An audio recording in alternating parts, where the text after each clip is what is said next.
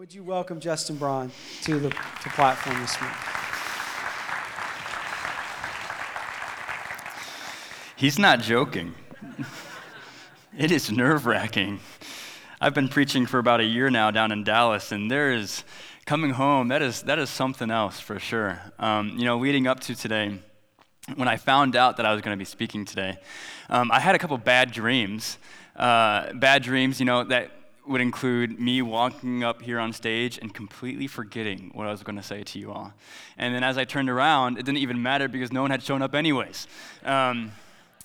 Typically I would toss this up to nerves until I had a conversation with my little sister a couple weeks ago, and the subject of me talking today came up, and she's like, yeah, I had this bad dream. I'm like, what? She's like, yeah, you completely forgot what you were talking about? I ended up leaving. And I'm like, what is this? And I didn't tell first service this, but on top of all of this, I don't know, oh, there he is. So when I found out that I was going to be speaking today, I immediately started preparing. And so this has been a couple months ago already. And then him, Ben, and Ken all came down to Dallas a couple weeks ago for a conference. And he looks at me at dinner and he's like, hey, would you mind actually finishing our series that we're going through? And I'd already, at this point in time, my sermon was already prepared. I was already ready to go. And I'm looking at him, yeah, that would be great. And inwardly, I'm like, my worst dreams are coming true. This is it. It's been absolutely fantastic. I've looked forward to this day for quite some time. I appreciate Chip giving me this opportunity. So over the last few weeks, Pastor Chip has been talking about praise and worship, and how worship is a way of life. It's more than just a good idea. It's more than just something that happens here on Sunday mornings. It's more than just something that happens in your car as you're going to work, listening to K-Love. Worship is a way of life. And in fact, the Apostle Paul tells us that our lives should be defined through our continual worship. In Romans chapter 12, verses 1 and 2, he says, therefore, I urge you, brothers and sisters, in view of God's mercy, to offer your bodies as a living sacrifice, holy and pleasing to God. This is your true and proper worship. Do not conform to the pattern of this world, but be transformed by the renewing of your mind. Then you will be able to test and approve what God's will is, his good, pleasing, and perfect will. Pastor Chip has been sharing this quote with us from Robert Weber.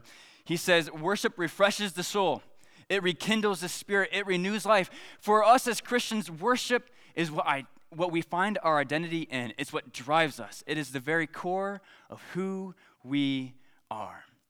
And a part of this worship comes praise. And Pastor Chip has been sharing with us, praise is the part of worship that energizes us for the lifestyle of worship. I think we would all agree we come here on Sundays and we praise God. And there's a bit of energy that comes from it. It's what drives us to go out for the rest of our week. Praise is the part of worship that energizes us for the lifestyle of worship. Now, in the book of Psalms, there are 7 words to describe praise. 7 unique words used that we would say praise is. Now, Chip has walked us through 5 of these words so far.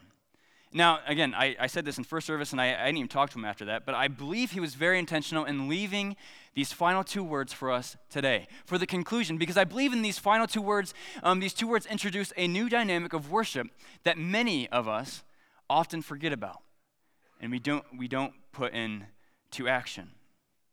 Our first word is Hillel. Now, this might look a little bit familiar for some of you. Hillel, the root for hallelujah. We're all familiar with hallelujah, especially with the Christmas season upon us now. It means to boast, to rave, to shine, to celebrate, to be clamorously foolish. Now, something tells me that we've all experienced someone, or even maybe in ourselves, what it means to be clamorously foolish. Maybe after a particular sports victory yesterday around 4 p.m., maybe. Or maybe even outside of the sports, maybe you received a promotion. Maybe you got that good grade on that one test. Maybe you got into a program that you were trying so hard to get into. Maybe one of your kids got into a program. And you just couldn't help but celebrate. You couldn't help but be beyond yourself, outside of yourself, to celebrate and to rave and to boast. And whether you've experienced this or not, you've at least met someone who has experienced what it means to be clamorously foolish. But then there's our second word, shabach, which means to address in a loud tone, to shout, to commend, to glory, and to triumph. Psalm 145 verse 4 says, "One generation shall praise your works to another, and shall declare your mighty acts." And in fact, I skipped the verse for Hillel. In Psalm 149 verse 3, it says, "Let them praise his name with dancing, and make music to him with timbrel and harp." Sorry about that, Kip. I got you now. Now, I want us to take notice of how these two words introduce a new dynamic. These two words offer a display, but not just any sort of display. This is a display meant for others to see and to experience from our lives. It's from these two words that we more clearly see a lifestyle of worship, a lifestyle of praise, just as we saw in Romans 12. And with these two words, we continue to get a further glimpse of what true worship, true sacrificial living, and unconformity looks like through this display, through our celebration, through our holy triumph, our holy roar of victory. And I want us to keep this in mind, this idea of these two words being a display, because this will be key as we continue along. You know, growing up, one of the favorite pastimes of my little sister and my mom was to solve puzzles. I was not a part of this pastime. That was not what I did. But they, for some reason, enjoyed putting together puzzles. There's always a puzzle in one of our living areas and our basement. And one of these puzzles was deemed to be the impossible puzzle. It was deemed as such because not only did the puzzle not have the straight outer edges to help you get started, but you know how the image of the box is usually what the image of the puzzle is going to be? Well, in this case, the image of the box wasn't even the exact image that the puzzle was going to be. And so you have no outer edges, and you don't even know what you're trying to put together. So hence, the impossible puzzle. Now, the whole idea of puzzles, most typically, is that by looking at that put-together image, a person should be able to efficiently, albeit maybe for some of us, including myself, rather slowly, put these pieces together. And so when we were able to actually see the bigger picture, we then have a better idea of where these pieces belong. In fact, before we even find the perfect fit for these smaller pieces, we have a general idea of where they can be placed, at least, based off what we know from the bigger image and what we also know by the image on the smaller piece. And now this concept of needing to see the bigger picture, I would argue that it's pretty relevant through our daily walks, through our daily lives. In fact, I would say that oftentimes our view on life is probably very similar to this impossible puzzle. We don't seem to have those outer edges to help us define where our life is headed or how we should make decisions.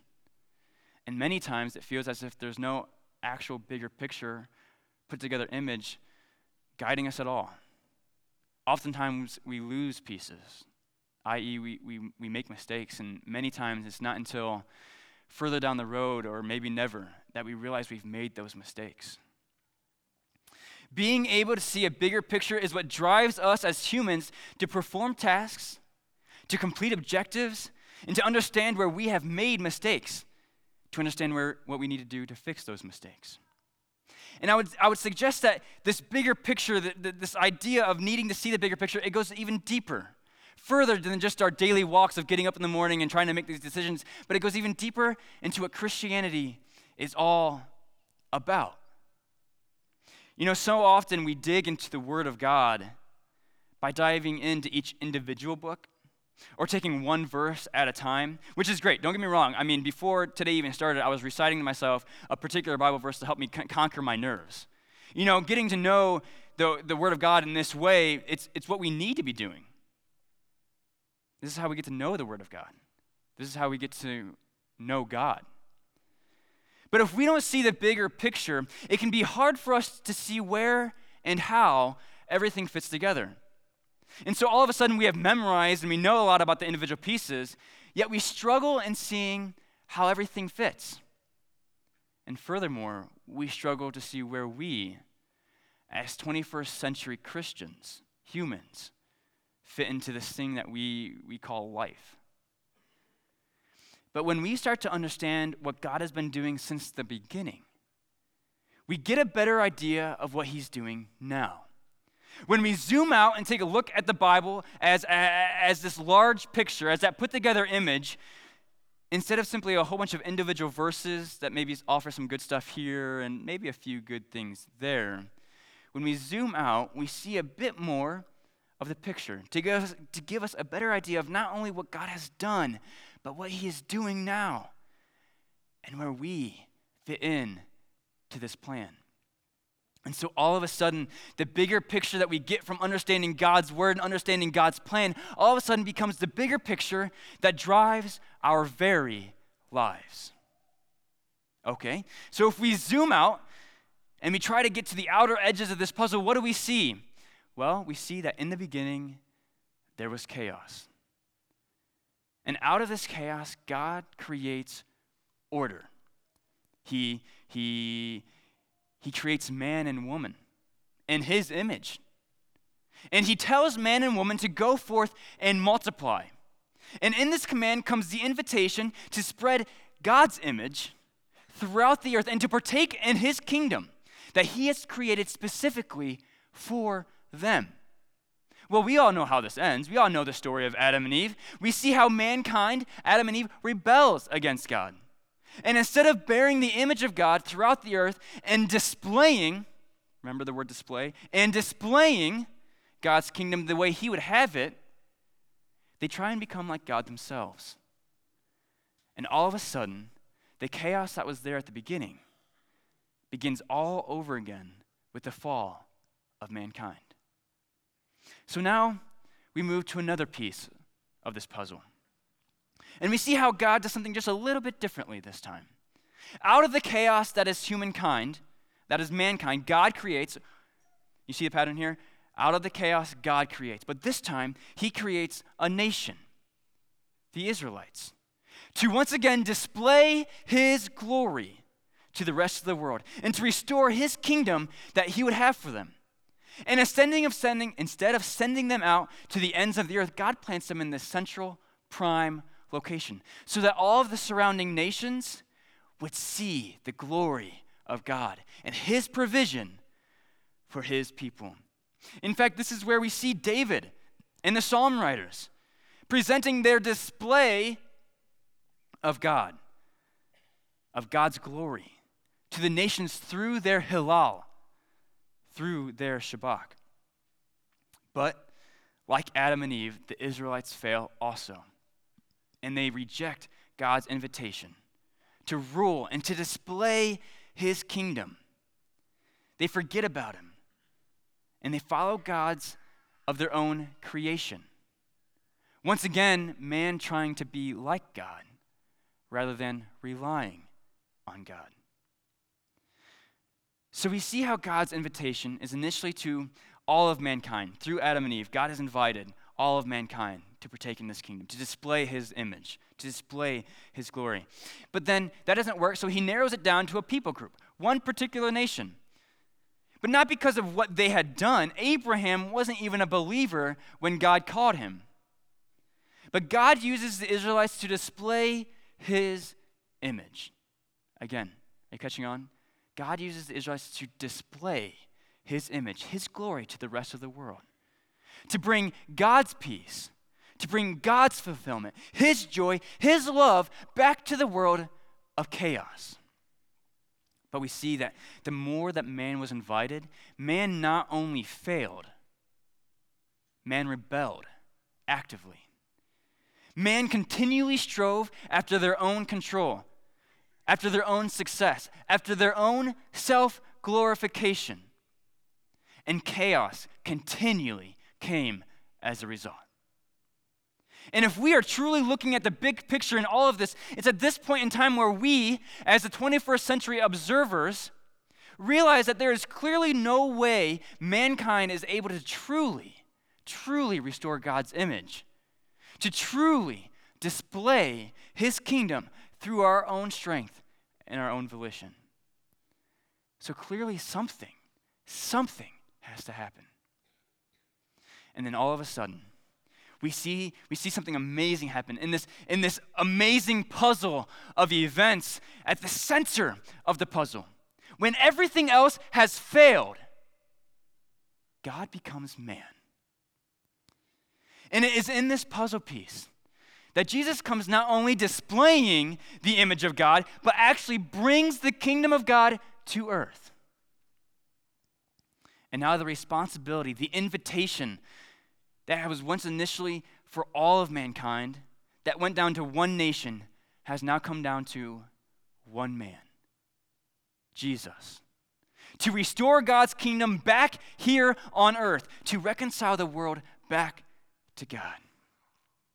But once again, we know the story. Mankind rebels and crucifies their Christ. But here's the cool part about this puzzle piece. Because even though Christ is crucified, this puzzle piece doesn't result in the same way. Chaos does not ensue. You see, this puzzle piece fits just a little bit differently than all of the other puzzle pieces. Because out of Christ's death comes Christ's resurrection.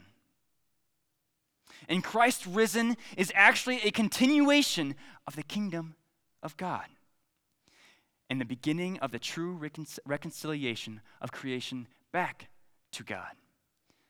And once again, the invitation to display the image of God and to display his glory to the ends of the earth is offered to all of mankind.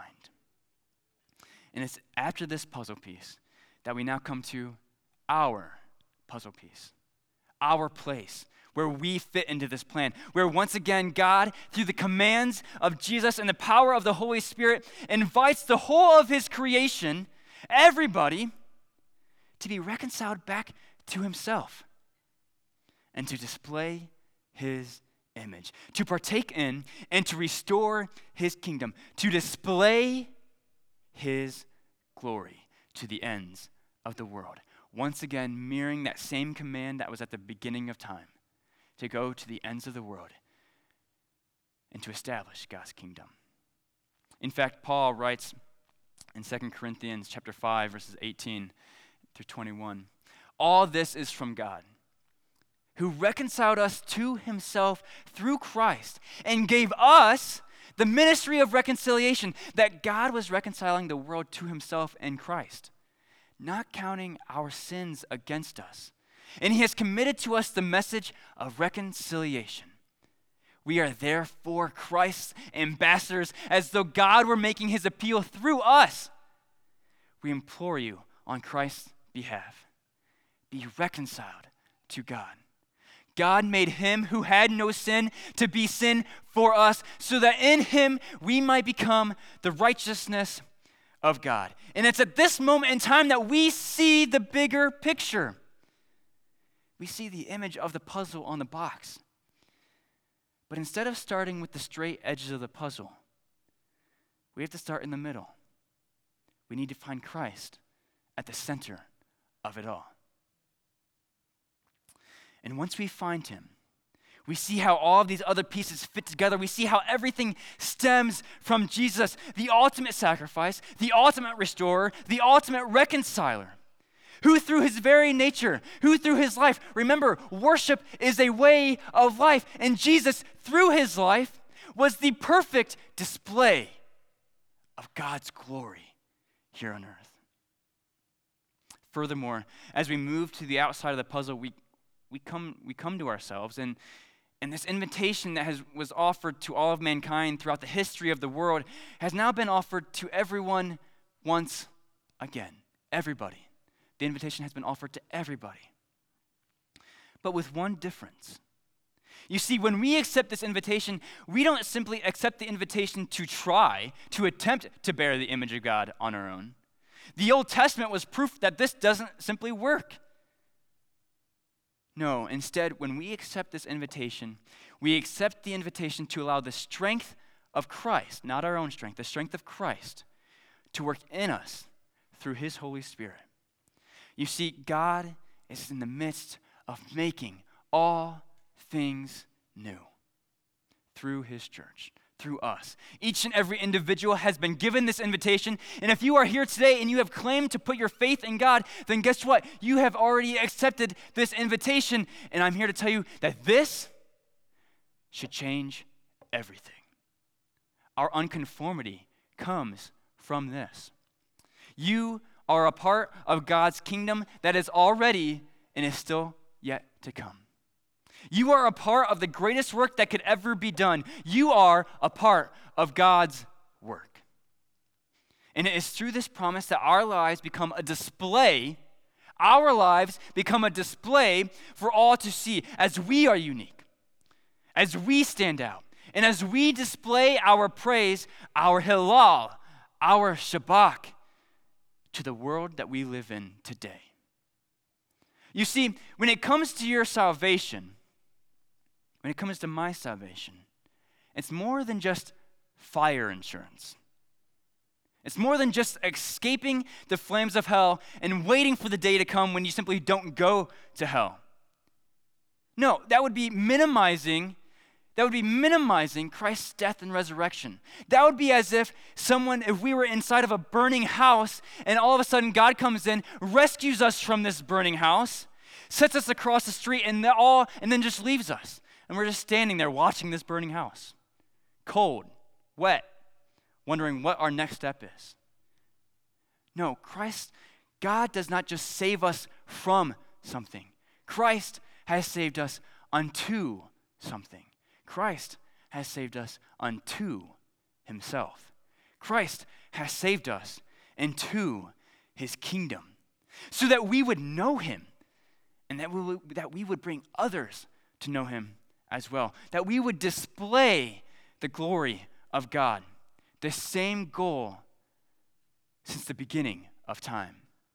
And yet, rather than us attempting to try to display his image through our own strength, he displays his own image through us by the work of his Holy Spirit. Ephesians chapter 3, verses 16 and 19, the Apostle Paul says this, I pray that out of his glorious riches, I pray that out of God's glorious riches, that God may strengthen you with power through his Spirit in your inner being, so that Christ may dwell in your hearts through faith. And I pray that you, being rooted and established in love, may have power, together with all the Lord's holy people, to grasp how wide and long and high and deep is the love of Christ. And to know this love that surpasses knowledge, that you may be filled to the measure of all the fullness of God. You see, we have been reconciled and redeemed so that the fullness of God's love, his joy, his peace, his hope, his contentment, his purpose might be within us and overflowing from us. And we have been given the same ministry of reconciliation. And all of a sudden, our salvation, your salvation, my salvation, it's no longer just our own. Our salvation becomes the honor of going forth and being free to display God's glory. Do you get that? Being free. We are free to display God's glory through our Hillel, through our Shabbat of God to the rest of the world, through our actions, through our conversations, through our relationships. Christianity is not just about behavior modification. It's not just about the do's and the don'ts, following this rule or following that rule. It's about discovering God's plan for your life in the now. It's not just about avoiding eternal punishment that is to come. It's about finding God's plan for your life in the now and everything that comes along with it. It is about our Hillel, the celebration, the clamoring foolishly for the life that we currently have in Christ, as well as clamoring foolishly for the life that is still to come. And in this current life, we have been called to Shabbat, to live out a life of praise for the generations for the generations to come to see. To literally live out a soundtrack of praise. And, just as any great soundtrack and any great movie, the soundtrack is a defining part of who we are. Both in the heartwarming, romantic, gushy parts, as well as the tear-jerking, throat-knotting, sad parts. This celebration and this soundtrack, they are not reserved for ourselves. They are to be displays for the rest of the world. They are to be displays that others around us experience and see. Christianity is not simply about doing the right things to make life a little better ethically or morally. This is about recognizing who you are in Christ and where you fit into God's grand puzzle. His grand puzzle of reconciling the world back to himself through our worship. His grand puzzle of reconciling the world back to himself and conquering over the chaos that ensues. Your purpose in this life is not what you do for a living. Whether you're a pastor, a teacher, a lawyer, a doctor, a custodian, a teacher, a mom, or a dad, your purpose does not ride in these things. But rather, your purpose is who you are in God. Bearing his glory and getting to partake in his kingdom, all the while being used by God to restore creation back to himself. Your purpose and your identity should be found in his hope, not your own hope, in his joy, not your own joy, in his love, not your own love. Your identity should be found in his contentment, the purpose that he would have for you, and then displayed to your co-workers in the midst of that tough job, to your peers after that difficult test, to your loved ones after the death of a loved one, to your in-laws, to your spouse, to your parents, your children, your siblings. We find our identity in praising God by living out loud, by triumphing, by giving glory. We are not conformed to the pattern of this world. The world should see us clamoring foolishly on a perpetual basis. We live our lives as true worshipers through our praise in all circumstances. In all circumstances. We boast, we celebrate, we rave, we shine. We need to let our peace, our contentment, our fulfillment that we find in Christ live loudly in the midst of a world that is continually seeking more and more, in a world that is continually questioning their own purpose. Our praise is not limited to inside of this building. Shabach is praise that we spread to others, a display that we show to others, that we make known to the future generations. It is not contained for the pumping up as if in a locker room before a football game. It is to be passed on. This is our unconformity. No matter the circumstances that are dealt us, we live as ambassadors for Christ. We continually Hillel. We continually Shabach. We are the light in the midst of a dark world. This is through the strength, not of our own, but of Christ. As we all await for God to finish the task of restoring his creation back to himself, because there's yet a final puzzle piece to be added. And in this puzzle piece that will come, we will see God fully restoring all things unto himself, bringing justice where there is no justice, peace where there is no peace, love where there is no love, and taking the people of his kingdom now to partake in the fullness of his kingdom that is yet to come, where his glory will be fully displayed, where our Hillel will rise to the fullest, and our Shabach will be a true holy roar for all of the world.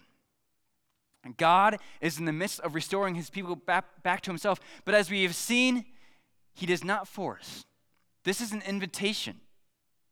Whether you are already a Christian or not a Christian, whether you've accepted this invitation or not, it does not deny the fact that you have been invited to get to know him, to learn more about him, and to commune with him, to be a part of something greater, something so much greater than what this world could ever offer, to be different, to Halal, to Shabbat, because we know the victory that we already have. We know the victory that we already have. And we know the hope that is still to come. You know, one of the confessions from long ago says this: the chief end of man is to glorify God and to enjoy him forever. Now, Pastor Chip, he quoted John Piper a few weeks ago, so I feel like I have the liberty to quote John Piper as well. And John Piper would say this. He would change this up just a little bit. The chief end of man is to glorify God by enjoying him forever. We have all been granted this invitation to display his glory. We've been offered this invitation of eternal joy and peace and contentment. We glorify God when we know him, when we understand the bigger picture of what he has done and what he is doing and what he will continue to do. And then we enjoy him in our worship. And one part of this worship is in our Halal, in our Shabbat, our display of God's glory, our display of God's victory, our display of God's fullness in our lives. Because if we can't be different, if we as Christians can't stand out from everybody else, and if we can't find peace in the victory that God has given us, who can? If we can't find victory and express joy to the rest of the world, because of a God who has brought us out of a burning house, who else can display this eternal joy? Who else can truly Halal and Shabbat? Who can express praise if Christians cannot? We claim to have put our faith in God for our eternities. But are we living that out by being free, by recognizing our freedom to display that victory to the rest of the world? You know, the greatest illusion that Satan can leave us with is that we have direction, that we have purpose, that we have fulfillment apart from God. You know, it's as if that Satan gives us this little garden hose as we stand in the midst of a burning down house. And with this temporary hose, we're able to keep the flames at bay so that we don't experience the suffering of the heat. But what many people don't realize is that even with this garden hose of success, this garden hose of temporary good feeling, the rest of the house is burning down around them. The attic, the basement, the other rooms, and they don't see these flames. They're content with experiencing the joy of not experiencing the flames around them. But God is offering us so much more. He has offered a way out, more than just temporary safety, more than just taking us across the road to watch the house burn. But he's offered us an everlasting life of joy. Don't be disillusioned by the Satan's schemes by experiencing this temporary relief. Seek the truth. Seek God. Discover your purpose by seeing the bigger picture. Allow God to not only save you from the burning house, but to save you into his house. And then with this victory, let your Halal, your celebration of life, and your Shabbat, your holy roar of victory and hope, be displays to others who are stuck in the burning house and don't even realize it. You see, by holding back your displays of hope and of joy, you're holding back your display of freedom. And more people will continue using this hose of disillusionment, this hose of temporary success, and they think that they're fine with it. They think that this is the answer. So the question is, with the start of this Christmas season, this official Christmas season, now that it's post-Thanksgiving, and we can all listen to Christmas music freely now, will your Halal be dependent on how everything works out? Will your Shabbat be dependent on if your family gets along or if everyone shows up for Christmas? Or will your praise and worship, will your way of life be based on the eternal victory that you have in God?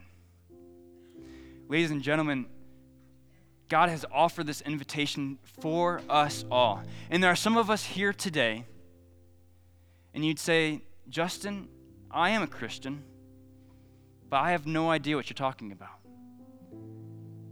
The truth is in understanding the bigger picture is that God has been offering this invitation to all of mankind to display his image, not through your own strength, but through his strength.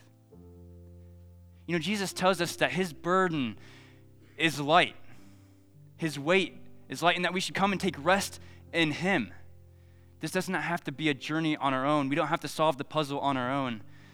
God's already done that. And he's offering you the same victory in life and the same invitation to experience this joy and his salvation. The question is, will you accept that invitation, or will you continue allowing yourself to be content with this garden hose of success, where eventually that water will run out and the house will come crashing down? Ladies and gentlemen, I would offer you and I would tell you that across the street, God has his house. A house not free of struggles and pains, but a house of victory. That in the midst of those struggles and those pains, no matter what comes your way, no matter what hand you are dealt, at the end of it all, you can put all in because you know that you have the winning hand. Would you pray with me? Father in heaven, we come to you this morning and we praise your name. Lord, you've walked us through this series of understanding praise, of understanding what it is to worship you, of understanding what it means to be a true worshiper. And God, we pray that your kingdom would come, that your will would be done, and that it would be through your strength that we might be able to experience you and share this experience with others. Lord, we praise your name for the freedom that you have given us. We praise your name for not leaving us through the resurrection of Christ, but that through the resurrection of Christ, your name can continually be spread to the ends of the earth. Father, we lift your name up. We thank you for everything you have done, what you are doing, and what you will continue to do. And it's through the power of your Holy Spirit, in the name of your Son, Jesus Christ, that we pray this. Amen.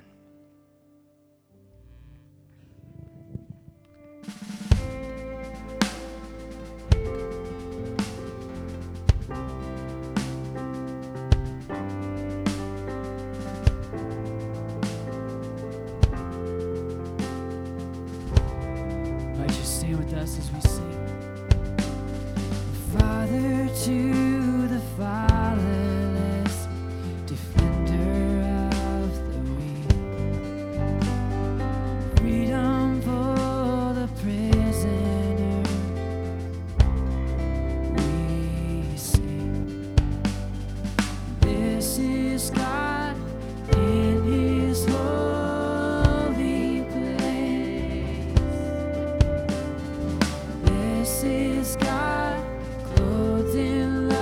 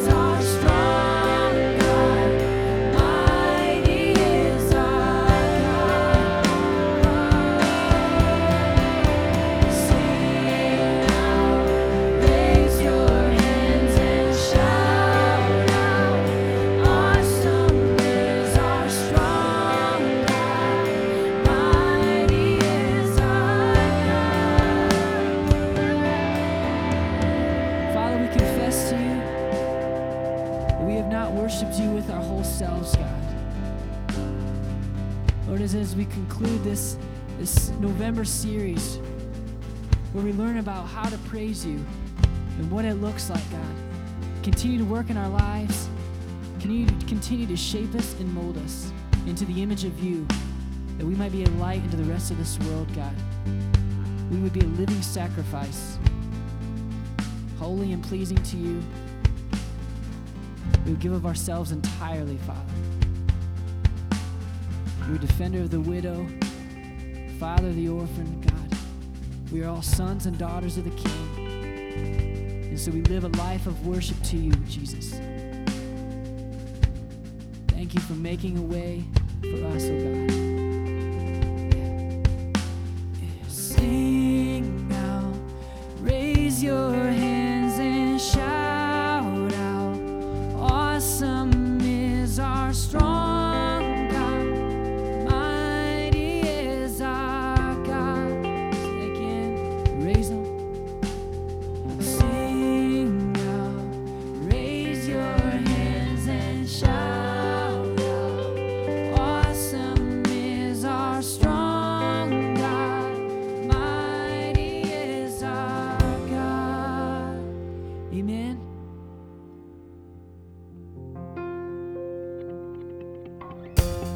So we're going to go out praising today, shouting his name to all the earth.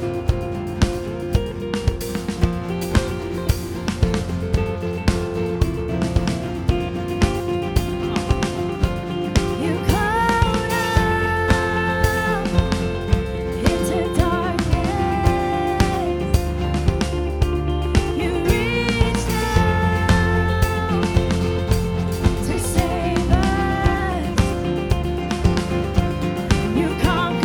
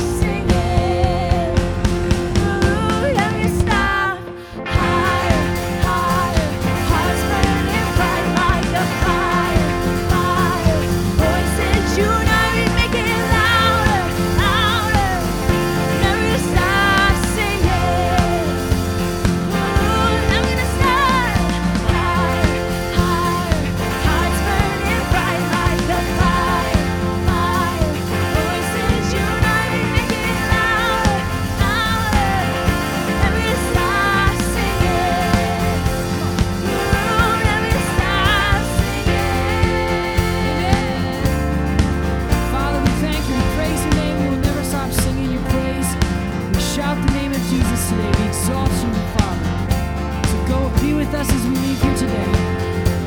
Go with us all the days. It's in the power of your Son, Jesus Christ, that we pray.